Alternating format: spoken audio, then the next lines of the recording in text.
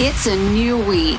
Are you ready to attack life? Let's kickstart your week. 3, 2, 1. Now, here's Tim and Steve. We're kicking off your week the right way, and with St. Patrick's Day coming up later this week, we thought we'd do some quotes regarding luck.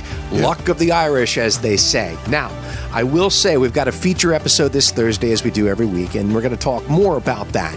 So that'll be the feature episode. I'll tease it by saying that we don't believe in luck. Well, hold on. I do believe in the Irish, but we just don't believe in luck. So, okay, here we go.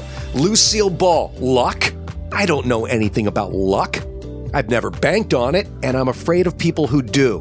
Luck to me is something else. Hard work, and realizing what is opportunity and what isn't.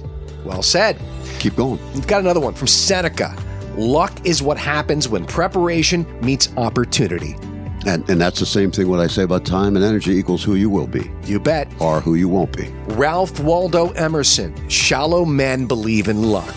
Strong men believe in cause and effect. Correct. You got it. You make your own luck. That's Ernest Hemingway. Ooh.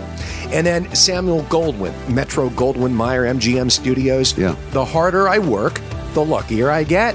Yeah. The Dalai Lama said, remember that sometimes not getting what you want is a wonderful stroke of luck.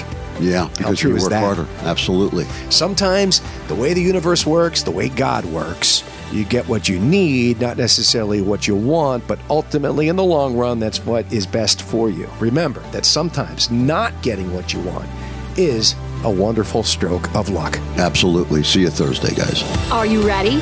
Go attack life. We'll see you Thursday for our feature episode. Don't miss it. AttackLifeNotOthers.com.